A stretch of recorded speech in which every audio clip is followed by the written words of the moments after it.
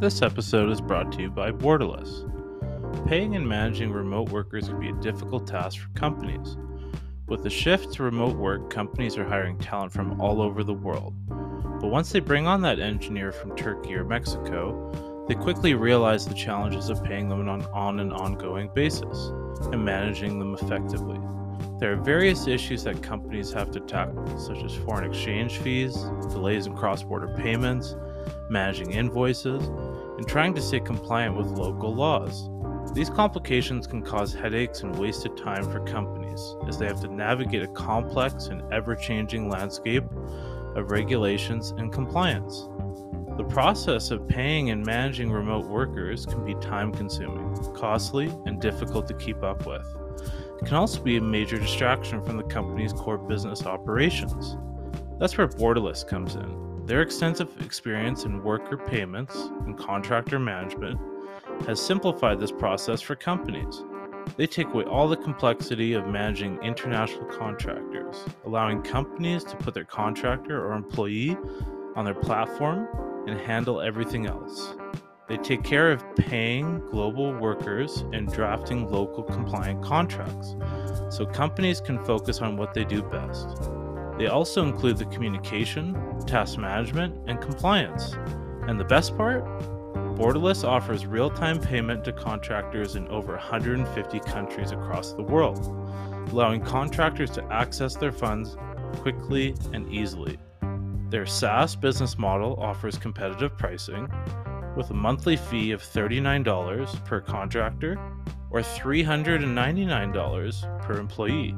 Don't let managing remote workers hold you back any longer. Let Borderless be your global workforce management solution at hireborderless.com. That's hireborderless.com.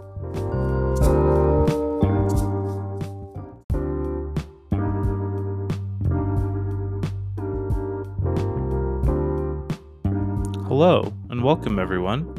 I am Evan McCann, and this is The Hard Part. This show is a deep dive into the strategies, founding stories, and behind-the-scenes insights from Canada's top founders, investors, and leaders.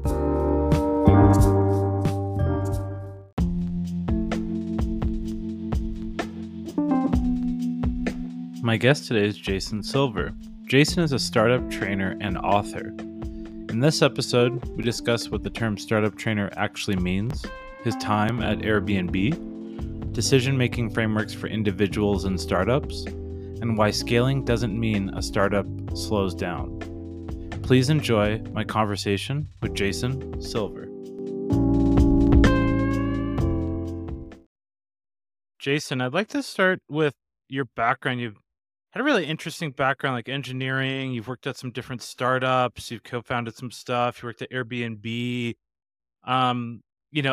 We don't need to cover each thing specifically, but if you kind of had some highlights or just some like key learnings you had over your career that you could summarize, that'd be awesome. Cool. So you don't want to start from when I was 6 years old and how I went through every possible little detail. I guess, happy to give the abridged version first. Like, thanks a ton for having me. It's, great to get a chance to chat. Excited to dive in. And Cole's Notes version would be something like engineer by training. I did a master's degree in engineering. Started out pretty deep on the technical side, worked as an engineer for a little while. Realized like relatively early on in my career that I was a lot more interested in business than I thought I was going to be. But also realized I had just finished a whole bunch of school and I didn't really want to go and do an MBA. And I got very lucky. I got what I would call like a practical MBA. I found a startup. CEO there really kind of took me under his wing. He put me into a lot of positions that frankly, they were way above my pay grade. He kind of said like, sit here and take notes and don't say anything. And I got to learn about, fundraising, partnership, commercialization, all sorts of things like that, which was great. I then had a software project on the side. It was taking up more and more of my time, blissful ignorance. Let's go start a company. What could go wrong? It'll be great. Awesome first experience, really enjoyed it. Wanted to go a bit bigger. My business partner at the time really liked where the business was at. We split very amicably. I founded another company, did the whole VC thing, raised money, built a team, crashed the company. Very hard at the time to go through, but it's an experience I really wouldn't trade, and happy to talk about it if it's interesting. Might be a chat for another podcast, who knows? But after I crashed it, my confidence was very low, and to this day, I'm super grateful to one of my investors who I guess thought enough of me. I had pretty much lost the majority of his investment, and he said, "Hey, I think you should go and talk to this team that I know. You might find them interesting." That wound up being the folks at Airbnb. Joined there to lead growth, originally in Canada, worked in some global operations stuff from there. Had my first kid on the way. Team was reporting into me from all over the place. Was on an airplane all the time. I was getting itchy to do startup stuff. Airbnb was great. But, I joined when we were like hundreds of people and experienced the like hundreds to thousands. I really loved the early stage. So I jumped in to do another startup very, very early on. There was like 2 people, half a slide deck, no customers, no product in the AI space. Fortunate to work with a great team, build it up over some time. And then decided I wanted to like really, really focus on paying forward some of the incredible lessons that I'm super grateful I got to learn in my career. I wanted to pay it forward now and see what that was like, rather than like, hey, let's wait till I retire and do some of that. And so now I work with founders, their executive teams, helping them build great companies that people like really love to work for, like genuinely enjoy working at these places. I love it. It's super fun. And I'm writing a book now called Quietly Crushing It. It's kicking my ass, but it's nearly done, which is great. And then that's kind of what's keeping me busy today. I know like it could be probably a whole podcast episode in itself, but I think it's very timely now with, I see it almost in the news every day. Company is looking for a fire sale or an exit, soft landing, valuations are coming down. But I guess if you had to summarize, or maybe a few little advice for like listeners who are mainly founders, what would that be like when your company is like high flying, you've raised all this money, maybe you attach your ego or your perception of yourself to that, and then, things come crashing down, I guess, like if you were to summarize it in a few thoughts. There's a lot there, but I think, first thought is just being mindful about not attaching your ego to the company itself. I definitely feel like for a big chunk of my career, until I really kind of shifted my outlook, my ego was very attached to my work. Like I was my work, like, hey, Jay, tell us about yourself. I am a COO. I am a startup founder. Those are things that I do for work. They're not me. They can go up and down. It can be very challenging when, because of no fault of your own, sometimes it is your fault, but a market dynamic shifts, the company might go in a downward trajectory. You got to still keep your head on your shoulders. It may not be a judgment of you. Like that's the time when the company needs you to be at your best, trying to avoid wallowing in the like self misery of like, oh man, I'm terrible. I can't do these things. That's when the company really is going to need you to step up and say, okay, this is a company. It's a problem. I can solve it. I have the right people around. We're all going to kind of put our back into it and try to move the needle. And just briefly on Airbnb, just because it is such an iconic company and you were there quite early and experienced that growth. I guess you worked at different places, you founded your own thing. Was there something different? Was there something special about Airbnb and just like the culture, how they did things? I'm always curious of these companies that are just kind of iconic. Like, was there something inherently different? I think, probably we could spend a whole podcast on this too. I mean, you could write a whole book probably on it as well. And I often get asked some version of what's different. What did you learn? Hard to kind of pare it down rather. I think for me, just like the experience of how a company that kind of grew into a unicorn, just like progressive up into the right growth, what kind of mindset is pervasive inside of that place. And it was very different than I thought it was going to be, quite frankly. The first, there was a lot more duct tape and chewing gum than I thought there was going to be. You get a lot of people earlier stage and they think, oh my God, a company like Airbnb is out there and they're like, doing this incredible stuff. And it's probably so sophisticated. And like, in some ways it is. In other ways, it's duct tape and chewing gum. I think it was in like December or January. Like, I think I got a sign up form for OpenAI's, the chat GPT thing. You pay $20 to get the membership. And it was like a Google form, like super hacky. And I think even these bigger companies find ways to get things done in, the easiest possible way. And you polish it over time. And oftentimes I find we look at some of these companies that have just been incredibly successful and you're like, yeah, that took years and years of scrappy behind the scenes duct tape and chewing gum. And so if you're in the duct tape and chewing gum phase, which lasts for a really long time, it's totally okay. And I think the other one that really jumped out at me is Airbnb is a very, very people first company. And for me, I think coming from an engineering background, I was very metrics and execution first kind of a person. The people were like one element of solving the overall puzzle, but the puzzle was the puzzle. Like, got to go and solve this problem. All that matters is the outcome. If it's not with Evan, we're going to solve it with somebody else. We'll just swap him out. He's interchangeable. And when I went to Airbnb, I kind of learned that I was being very narrow-minded about this. That like, if you think about the people first, and you treat your people really well, and you understand your people, they will take care of your problems. Take care of the people, they'll help you take care of the problem. And so now I really approach problems from the angle of first, who are the people involved trying to solve it? Who are the customers trying to buy it? What are they trying to accomplish? What's important to the people that are involved on the team? How do we get the team to work really well together? And if you can really focus on like cultivating the right environment for the people involved, that's when I find like the solution to a problem can really take off. And just to switch it up a bit, you mentioned, kind of paying it forward and doing that now versus, when you're 80 or you're in the later stage of your career. And you've done that kind of through like that startup personal trainer. What is a startup personal trainer to you? What does that mean specifically to you? And how do you kind of pay it forward in your own way? This is the other question I get a lot because a startup personal trainer is like a really weird term. It's possible I'm the only one on the planet because I made the term up. The idea I had in my head was really just like, I wanted to do a thing for other execs and founders I wanted when I was in that seat, but didn't really have access to. And there's lots of great resources out there. Like, don't get me wrong.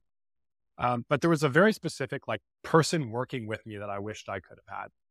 And the idea of startup personal trainer came out of the idea of like a personal trainer in general, probably not shockingly. And if you've ever had a personal trainer, sometimes they kind of stand next to you and they tell you how to do an exercise, right? Put the dumbbells here, move your arms in this direction. Sometimes they're spotting you, so you don't like drop the weight on your head and kill yourself. And sometimes they want to get a workout too. So they're literally doing the exercise right now. And it's kind of like that for executives. Sometimes I'm describing a way of doing a thing that maybe they haven't seen yet. Hey, you're trying to set a goal. Why don't you try doing it in this way? Sometimes it's like, okay, you're going to do this thing and we're going to like pair program it together. You work on it. I'll give you feedback on it. And it'll kind of evolve together in that way. And sometimes it's like, hey, I can just help you with this thing. Let's dive into it together. I'm interested in the problem. I'd like to help out. And we kind of drive it to the finish line.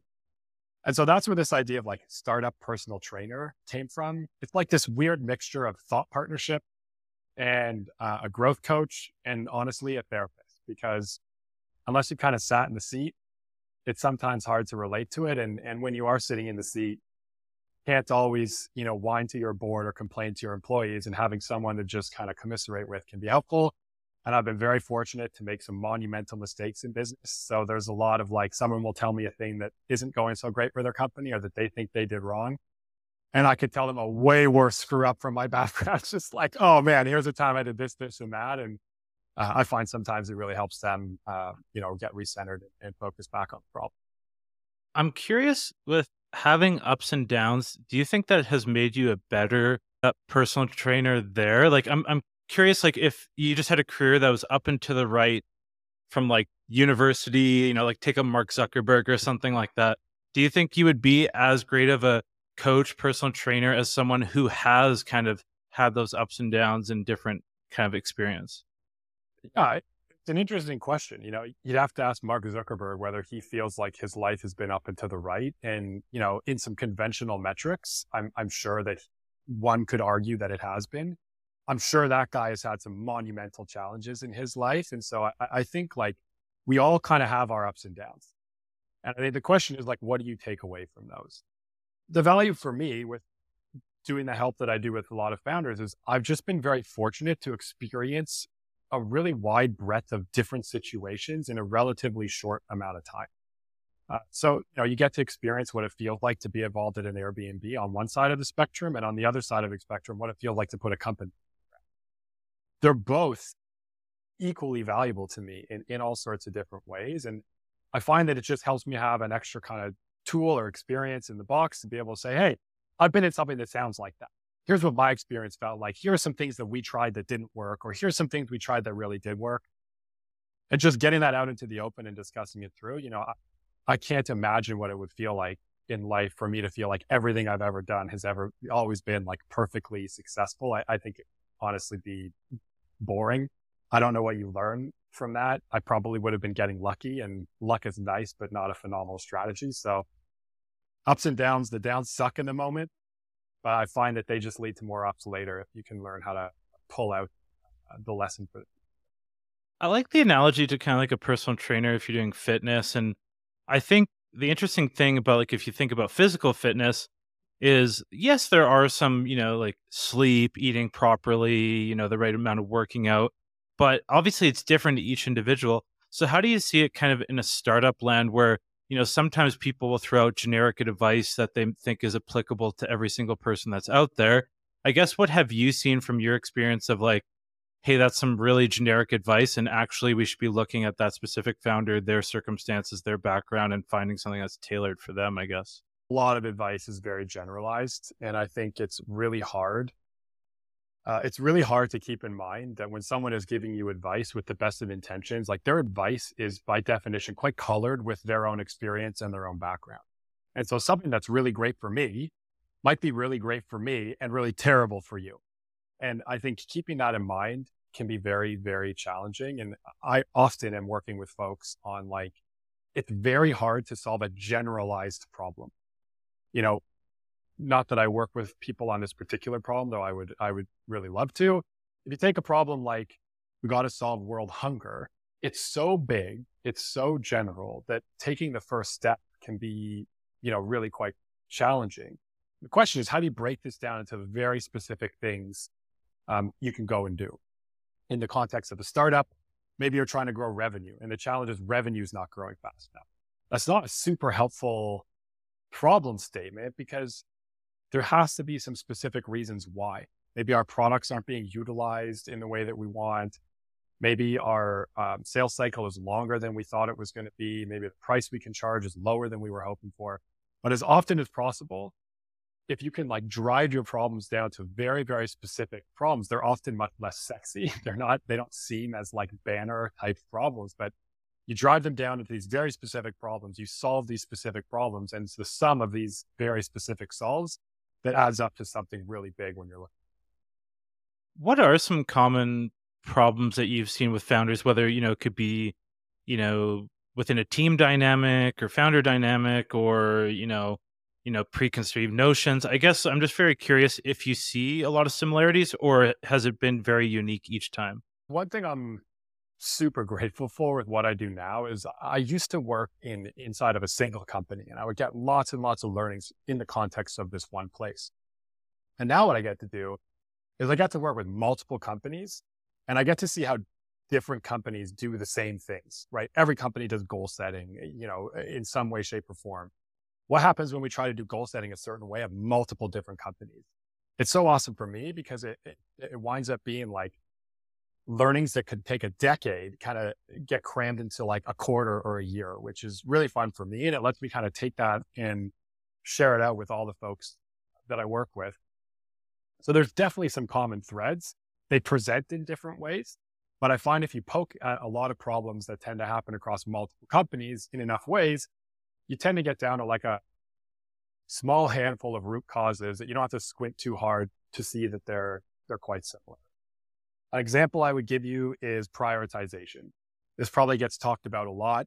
In my opinion, I don't think startups fail because of what they can't do. I think they fail because of all the things they can do and an inability to prioritize. And something that I think I overlooked, and I see a lot of founders overlooking as well, is when you prioritize more things, like for each new thing that you add to your list of prioritization, the harder it becomes for anybody in your company really prioritize very well. So if you have one thing, it's clear. If you have two, it's worse than, half as clear. And the further out you get to the edges of the company, the further away you get from the leaders who should in theory have the most kind of clarity on the prioritization, the worse and worse and worse and worse it becomes. And it manifests in a lot of ways. So really trying to be clear about pick one thing. We are going to do this one thing very, very well. And the challenge I see a lot of founders go through is, thinking about opportunity cost. Well, if we go after this one thing, aren't going to accomplish these 3 or 4 or 5 or 6 or 7 other things. Meanwhile, we kind of fail to recognize that, sure, we might make some progress on those things, but on this one thing that matters more than anything else, we're going to make less progress, and that's not helpful for us. And so I really try to have people focus on let's pick one thing. We're going to do this one thing incredibly, incredibly well. And in 3 months or 6 months or 9 months or however long you want to set, if nothing else was true but this one thing, we would be happy. What would that one thing be? And it's so clarifying for the company when we have this, because then there's no question about what's more important, growing revenue or increasing customer satisfaction, or growing revenue or improving our brand, or growing revenue or, employee experience. I can't tell you which one of those is going to be the most important. I can tell you that you will really move the needle on them. You can pick one and say, of all the things we could be doing, this is the one. And if we do 100 things over the next quarter and 99 of them fail, but this one goes through and we make an incredible amount of progress on it, we're going to feel really great. If you can make that clear to your team, you will instantly be in a better place. And just really trying to have, I guess, the discipline to say, yes, we could do all of these things. Yes, we might make progress on all this stuff. What's the one thing? Especially at the earlier stages, we haven't earned the right yet to go and try to tackle 15 markets with 27 different products. I think that's a great way to look at it. And I definitely see that as a common problem amongst founders. Would love to chat about the book, because I think a lot about what we're chatting about is it will be in the book or similar ideas and frameworks. But I guess 2 questions to the book is what's it been like writing a book from an author writer perspective? And then second, we can talk a bit more about what is the book about and kind of the content and everything there. Cool. Which one do you want to do first? How it feels or what? How it feels. Just to hear you say, from the perspective of an author and writer, makes me want to look behind me and see who you're talking to. It's odd, it's not a thing I ever thought I was going to do, but at the same point, it checks a lot of boxes for me, and that I hope will be an impactful thing that can reach a lot of people. And it's a really new and hard challenge, which is kind of how it feels. The answer is brutal is my experience with it. It's very self-reflective. I find there's a lot of negative self-talk of just you're sitting there trying to write something down. I'm thinking to myself, no one's ever going to pick up this book and read it. Why am I investing the time in it? Who am I to think I can write about this particular topic? So I'm finding I'm learning a lot about myself as I'm going through the journey, and what motivates me, and why am I even trying to push through that voice in my head that we all have. And then I also find it's quite clarifying. And when it's clarifying, it's quite rewarding. We take a concept, the stuff I write about, I think has the ability to be quite impactful, but at a high level, it can also be quite boring, And so how do you take a concept that has the potential to really impact somebody's life and make it interesting enough that they actually want to sit down and read it for a few minutes? It's tough. And so to go through the process of how am I going to structure this idea? What matters? How do I carve away all the fat so we're just left with the important stuff? I don't have a long attention span either. I really want people to get the point. How do I strip it all down to its essence? And when you get it there, it's painful to get it there. But when you get it there and the idea is crisp and clean, and then you can take that idea and, share it in a book or talk to people about it, it does feel, really, really quite rewarding to say, I have this thought that had always been jiggling around in my head. And now what I have is a really clear, actionable, concise concept of what I'm trying to put out in the world. So the short version is is really hard, and it can be rewarding too. And remains to be seen whether challenge is worth the reward. But right now I'm pushing through, and it's just about, we're in the very final stages of it. So it's been a journey for sure. I'm excited to pre-order and get that there. I guess from like a content perspective, like I guess what inspired you? What was like the overarching like idea? And I guess like what has the book become? So the inspiration is a challenging topic for me. It came out of like a rough moment in my life that I'm happy to talk about. And if you want to dive in, we can go for it. But it's a tough one. A little over 3 years ago, I lost my sister to cancer. And when that happened, when anything like that happens, I assume in people's life, but certainly in my own life, it was a big jolt. And the jolt for me was to just kind of take a second and look around a bit. And what I realized is I'd been charging in the same way for pretty much like my entire life.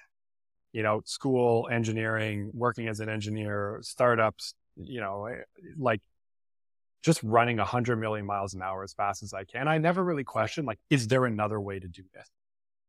And when that happened, when my sister passed, I like launched into this period of like intense experimentation. Like, I'm going to try this thing and try that thing and try this thing and try that thing. I read like every single book I could get my hands on, from management theory to like neuroscience and mindfulness. And if I read a thing that said, hey, if you do this, it'll make you feel or do better, I tried it. And I tried all these things, and I slowly started to figure out what was kind of going to help me cope. And as I started figuring this stuff out, I started thinking about how can I apply this to how I'm working? And once I started deploying it to how I was working, this like experimentation mentality, I started seeing that like, actually, I kind of was just working a certain way because it's how everybody around me was working. And it was this like preconceived notion of how you work that was in my head.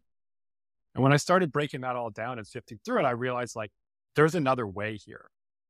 I can work in a completely different way where I can still have the impact that I feel I need to have, but it doesn't need to come at the expense of a lot of stuff that's happening outside of work that's also very important. I don't have to put in the 100-hour week if I don't want to have the impact that a 100-hour week could potentially have. And that's kind of where the book came. I didn't intend for it to be a book. It just like was at first a coping mechanism.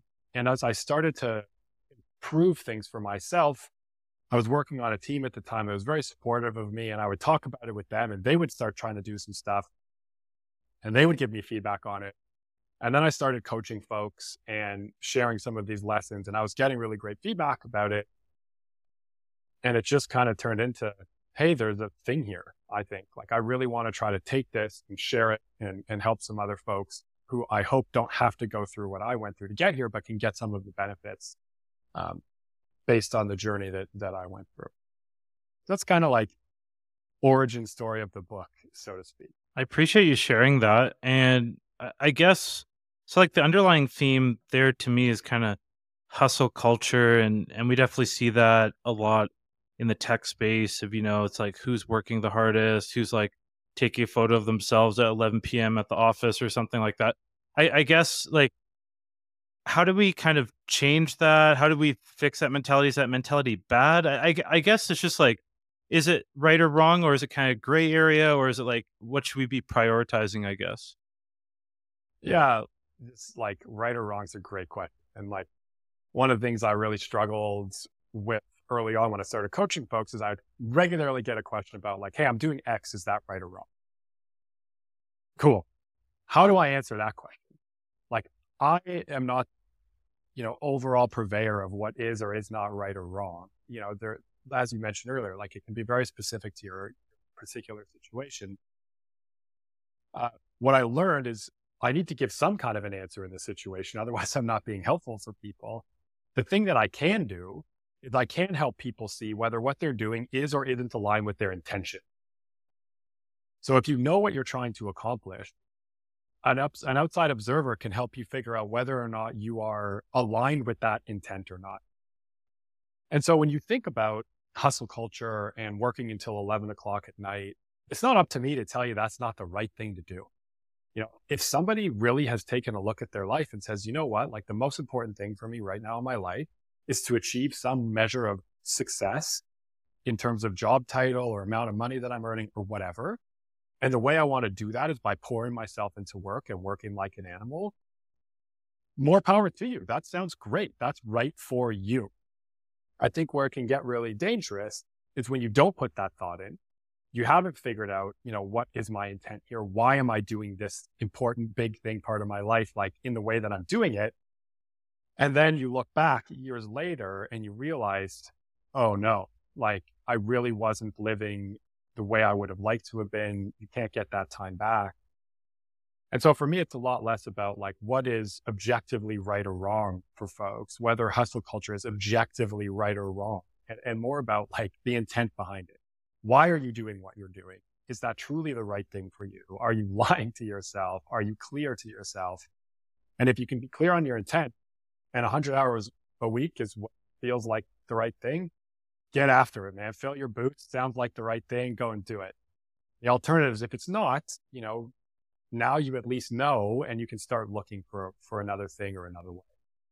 Is there kind of like a framework, exercise, or thought process that people can go through there? Because I've definitely encountered folks that, if they're working 100 hours a week, they're completely happy. They're passionate about what they're working on. They love it. But then I've met other folks who, maybe are working really long hours, but, they don't really want to be like, they'll tell you like on a one-on-one situation like that, that's not for them. I guess, how does people like think about that? Is like before they jump into it or even while they're in it, how can they like really figure out their true priorities and not be, maybe the work environment they're in is kind of pushing them to a side? The book I'm writing is kind of, the idea is this idea of like quietly crushing it. You have people who are like quietly quitting with people that are like full on resigning. Like there's this third option that we don't think, which is like find a different way to crush it. Right. And the whole idea is, you want to focus on the impact you're having. Right. And that impact could take you many hours. It could take you minutes, but the point is, are you having the impact that you want to have? And I'm a firm believer, because I'm writing a book about it now, that you can find a different way to work and still have this incredible impact that you want to have without it coming at the cost of, it's the only thing in my life. And the only way to do it is by putting in as many hours as I possibly can. And the whole concept is this idea of like working smarter, not harder.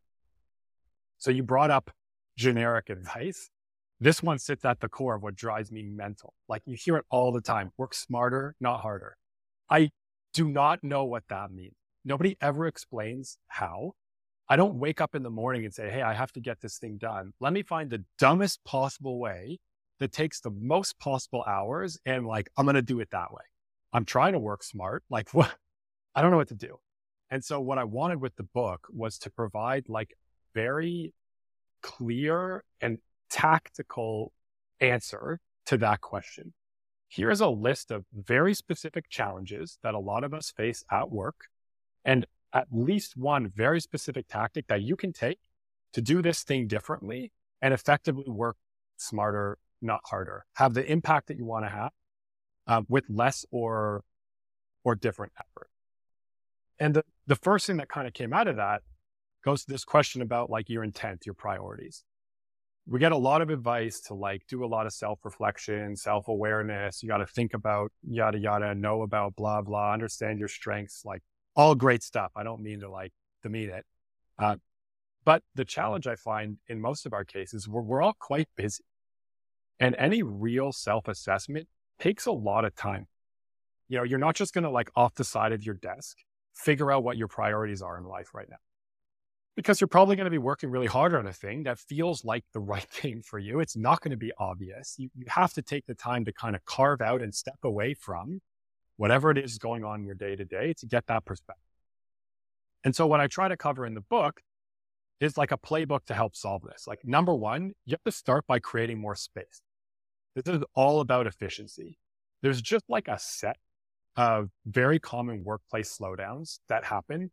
And if you can solve these workplace slowdowns, you can get the same amount of work done in less time. And if you can do that, then you can use the time that's left over to then go and what I call like align your experience. You can use this space to figure out what matters to me and how do I deploy myself against it in a way that I'm more likely to enjoy. And I think the order is usually backwards in my experience. We try to start with the self-awareness stuff, which takes a lot of time, yet we don't have the time to invest in it. So we either don't do it or we don't do it justice. So you got to start with this idea of like, how do we create more space? What are some ways that people can create more space? I guess, and obviously that's different to everyone. Maybe some people have kids and busy lives and everything, and other people are maybe just fresh out of university, and maybe those are different commitments that they have. So I guess, like, what are some ways that someone can create more space easily? Cool. I'll give you an example. So common thing we're all doing at work. We all have to make decisions at work. There's kind of two things I talk about in the books. The first on decision making, that is. And I'm a huge decision making nerd. I could talk about this for hours. It always surprises me how decision making is such a fundamentally important thing. We're making decisions like all day, every day, and nobody really teaches it. Like there's not I'm sure maybe there are textbooks. I never found them, but it wasn't a thing I learned about in school. It's not a thing that is easy to kind of work on. And so I wanted to provide an outline of two things. Like number one, how do you make better decisions? And number two, how do you make better decisions faster?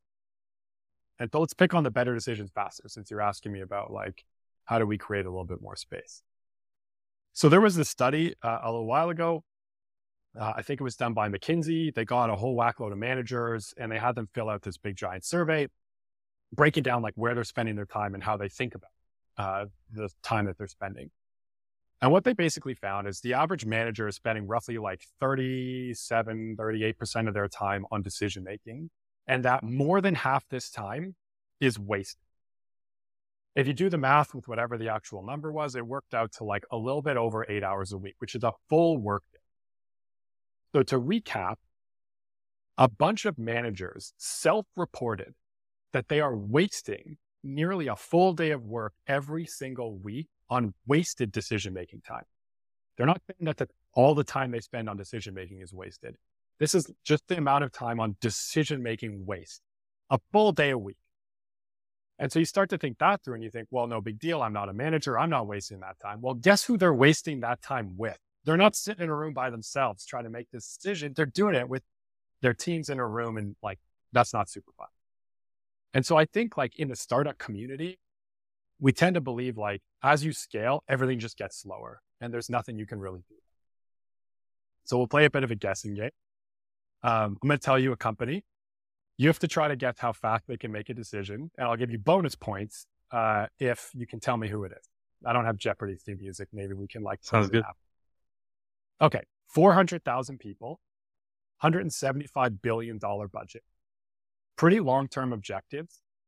The stakes are incredibly high to the point where an incorrect decision could have life impact. Like someone could lose their life if we make the wrong call.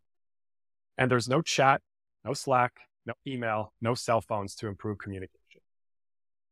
Any ideas who that is? 400,000 people. Actually, the easier question is how fast can they make decisions? I know I primed you to think probably faster. If they have no Slack, no email, I feel like it's got to be days that would take to make a decision. And then 400,000, 175. It's got to be some kind of industrial company. Am I right? Yeah. Cool. So 1960s NASA. Yeah. And it's 1960s NASA that working on the Apollo mission, right? They had this incredibly audacious goal. We're going to put somebody on the moon. Like most of the technology they needed had never been invented. The techniques hadn't even been tried. If you go back and you look at like how they accomplished this, obviously landing on the moon is unbelievable. But you peel back the onion a little bit and you say like, how did they accomplish this? They were regularly able to raise an issue in the morning, and by the close of business that day, solve the problem, allocate budget to the problem, make all the decisions they needed to make around the problem so that it's resourced and they're ready to execute against it first thing the next morning. A single day, 400,000 people, we make the wrong call, someone's going to lose their life down. Now, I don't know who's listening and what kind of companies are, but like imagine your team, pick any decision that your team's making on a regular basis. are they being made in under a day? Like the average is usually much higher. And so what that showed us in the 1960s is that you do have to inherently slow down decision-making as you scale. If you don't approach decision-making the right way, you will slow down. And so the question is, how do we avoid losing out on this like full day of work that like we're just wasting on unnecessary decision-making? And if you dig into this a little bit further, what you find is actually we're creating conditions for really slow decision-making kind of without realizing. So I won't spend a lot of time on the whole case for diversity. Hopefully by now, like that is ironclad logic. If you have a more diverse team, you're going to make better decisions. You will reach better outcomes, et cetera. If you don't believe in that, go do some research, or we could have a chat about it another time. But the thing that's interesting when you start thinking about that is, as human beings, we're like very social animals, and we're wired up for consensus. It feels very uncomfortable to disagree with somebody. We want to try to agree as often as we can. The problem is that as we scale, we're kind of creating the conditions for less and less agreement to happen. The more people we get, the more diversity of thinking we have there, the more disagreement we're by definition going to have. That's why we're building a more diverse team. We have people with different backgrounds, different ways of thinking, different experiences. They're going to disagree with each other more. And that's actually what we're trying to do.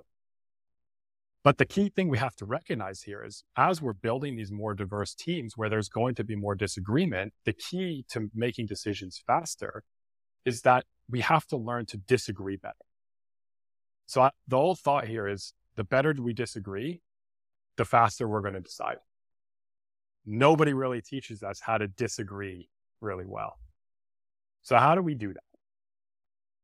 Maybe I'll pause there, see if I have any questions before I launch into that. Been like monologuing for a second, plus I need a drink of water. I just think it's very interesting because I think, you look at most companies, and whether it's, the public perception of them, but, it's always about innovation and like go to market and all these things like that. But, if you read, I read the Amazon books recently, and it was like Jeff Bezos has a thing about like irreversible decisions, right? Like if something can be reversed, like do that very quickly. If it can't, like obviously it will take longer time. But it's interesting to hear those things from the most innovative companies. And you're talking about prioritization in terms of company as well as also individual, and making those decisions. So I that underlying theme is just very interesting to me. Some decisions certainly could be made faster than others. I think one of the things I see a lot of groups of people, whether it's a team at a company, a bunch of your friends, whatever it might be, is we like inherently push for consensus or agreement when we actually don't need it. And I think the thing to think about is like great decisions need alignment, not agreement, right? You and I can go and work incredibly effectively on a thing as long as we're aligned on it. That doesn't mean I have to agree with you.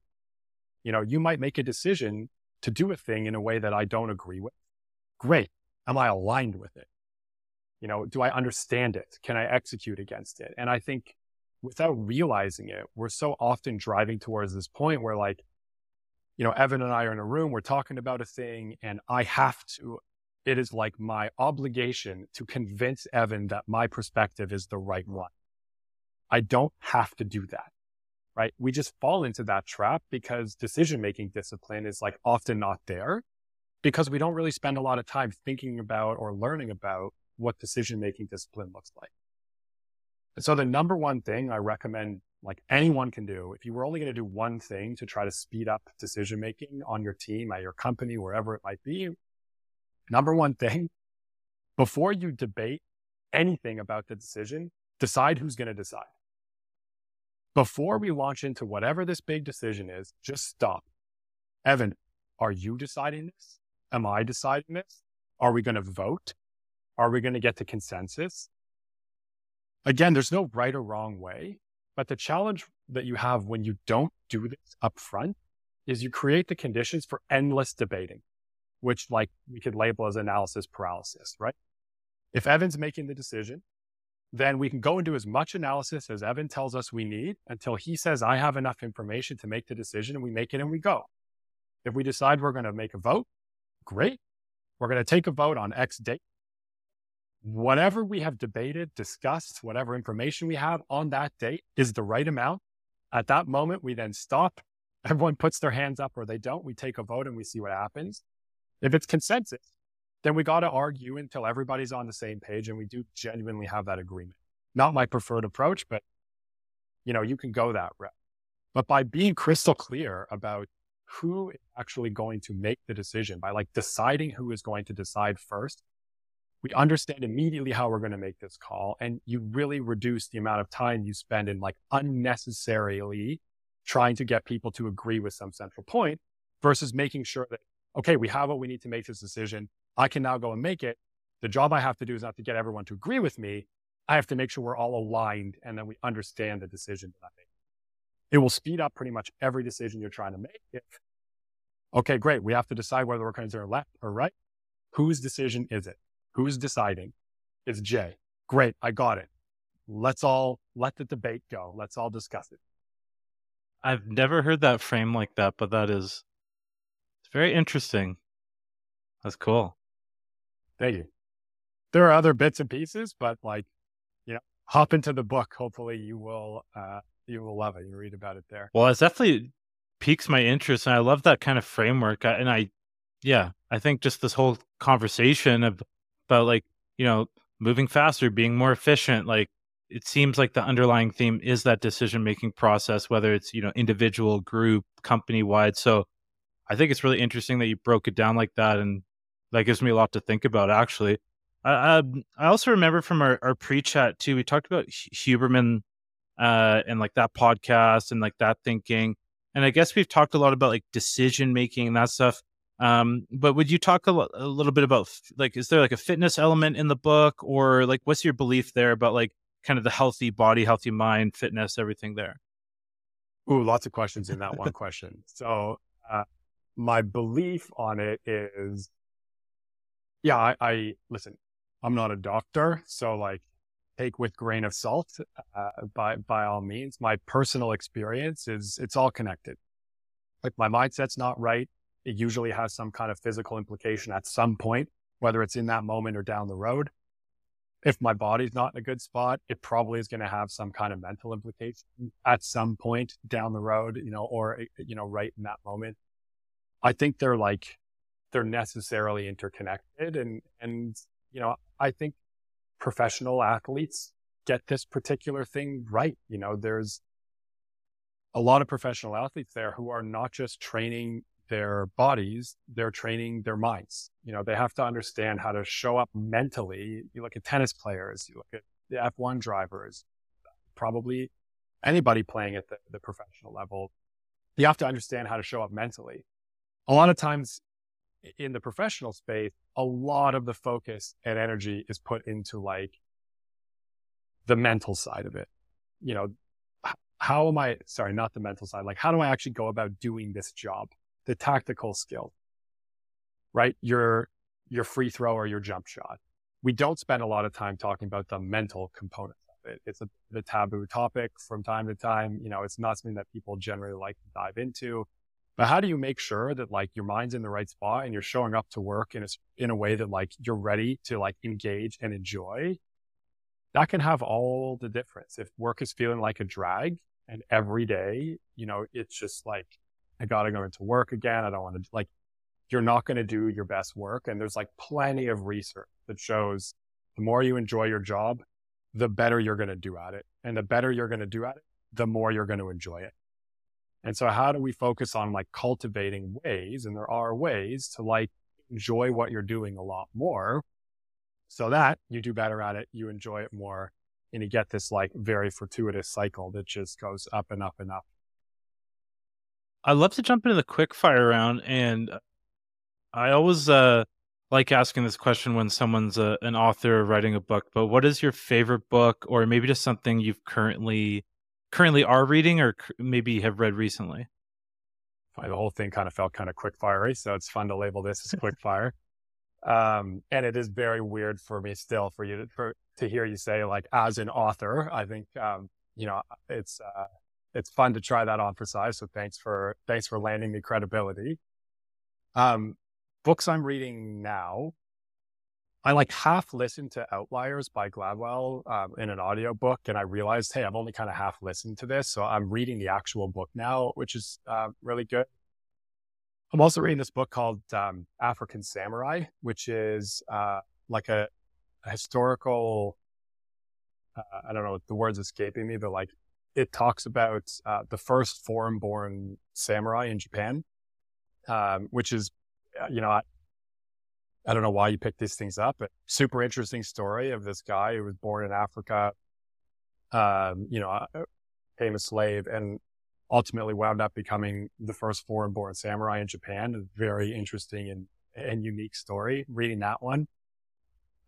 Favorite books, super hard.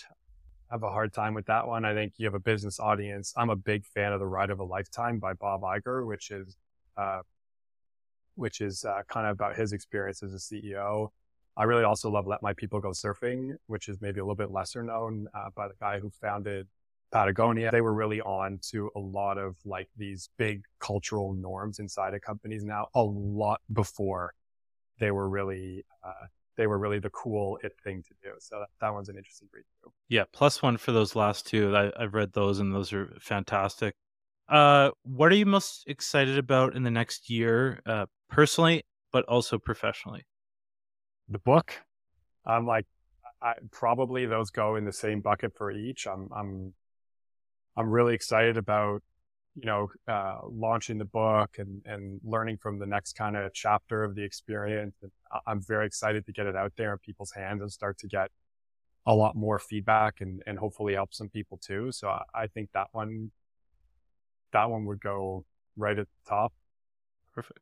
Then last question before I open up the mic to you, but how do you deal with hard times? You've had your fair share, I'm sure, throughout your life. Is there anything that you do that kind of helps you out? About 100 things I do that don't help me out. Yeah. It's funny you say quick fire. I feel like I'm supposed to have an answer in the moment for this thing, but I think a big learning for me over the last little while is to slow down. And I think I've learned over time that like the slow way is the fast way. And I got a lot of advice earlier on when I was running 100 million miles an hour, hey dude, you got to like slow down. And I never wanted to. I felt like this is my edge, like I can run fast. I work really hard. I put in a lot of hours. Like this is my edge. If this goes away, like what am I left? And when my sister passed, I was kind of forced to slow down. Like I couldn't take it, to be totally honest. Like I couldn't take the pace. I needed to slow myself down. And what was really interesting is that by slowing down, I actually learned a lot of ways to go faster. But it took slowing down to learn those lessons. I had to slow myself down to kind of look around. And it's been very interesting to see how, like, when I slow myself down, I actually wind up learning all of these lessons that help me move appreciably faster when the quote unquote hard time isn't there, or whatever the current situation might be changes in some way, shape, or form. So maybe that would be the high level piece, is just, it doesn't usually feel like the right time to slow down when it usually is the most important time to slow down and simplify things a little bit and see what you can learn. I think that's a great reminder. Jason, I'd like to open up the floor to you. Obviously, we'll link anything about the book, whether that's, pre-order link, everything in the description, but just open it up to you just to talk about anything. I'll start with a gigantic thanks. Always appreciate somebody peppering me with questions, and, interesting to try to kind of package it up in a way that I hope will be useful for folks that are listening. So, thanks for having me on and spending some time to think about what you feel would be interesting for your folks and asking questions. For the book, like I said, really excited to launch it. There's a pre-order out now. So the book's called Quietly Crushing It. It's all about how to unlock big impact at work without the burnout in life. Would love anyone here to have a read. You can go to my website, which is quietlycrushingit.com. If you feel like that's way too long to type, which I understand, you can go to qcibook.com as well. You go there, you'll find a pre-order link, and it's going to be about 40% off compared to the list price when the book launches a little bit later this year. You'll get like preview advanced copies if you pre-order now. I do a monthly newsletter where you can get all sorts of tactics, kind of like what we talked about today. You get tactics there. I'm realizing that I misquoted the long version of the book. It's quietlycrushingitbook.com. I don't even know my own website. That's fun. You can leave that in so people can see the blooper too. So it's quietlycrushingitbook.com or qcibook.com. You can get a pre-order. It's on discount, and you'll get access to the chapters, some of the chapters now, and like monthly tactics that you can put to work right away. And that's awesome. We'll link everything and we'll make sure it's correct in the show notes so it's easy for everyone to get to. But Jason, this has been a lot of fun. I think the frameworks are super interesting. I'm excited for the book. And yeah, just appreciate you sharing your time with me today. Cool, man. Thanks a ton for having me, and thanks to everybody who's out there listening. And, would love to hear feedback from anyone that's listening, either about the book, about what we talked about today. Not hard to get in touch with. You can find me on LinkedIn or through the book. There's a contact form. Just humongous thank you to everybody who's listening.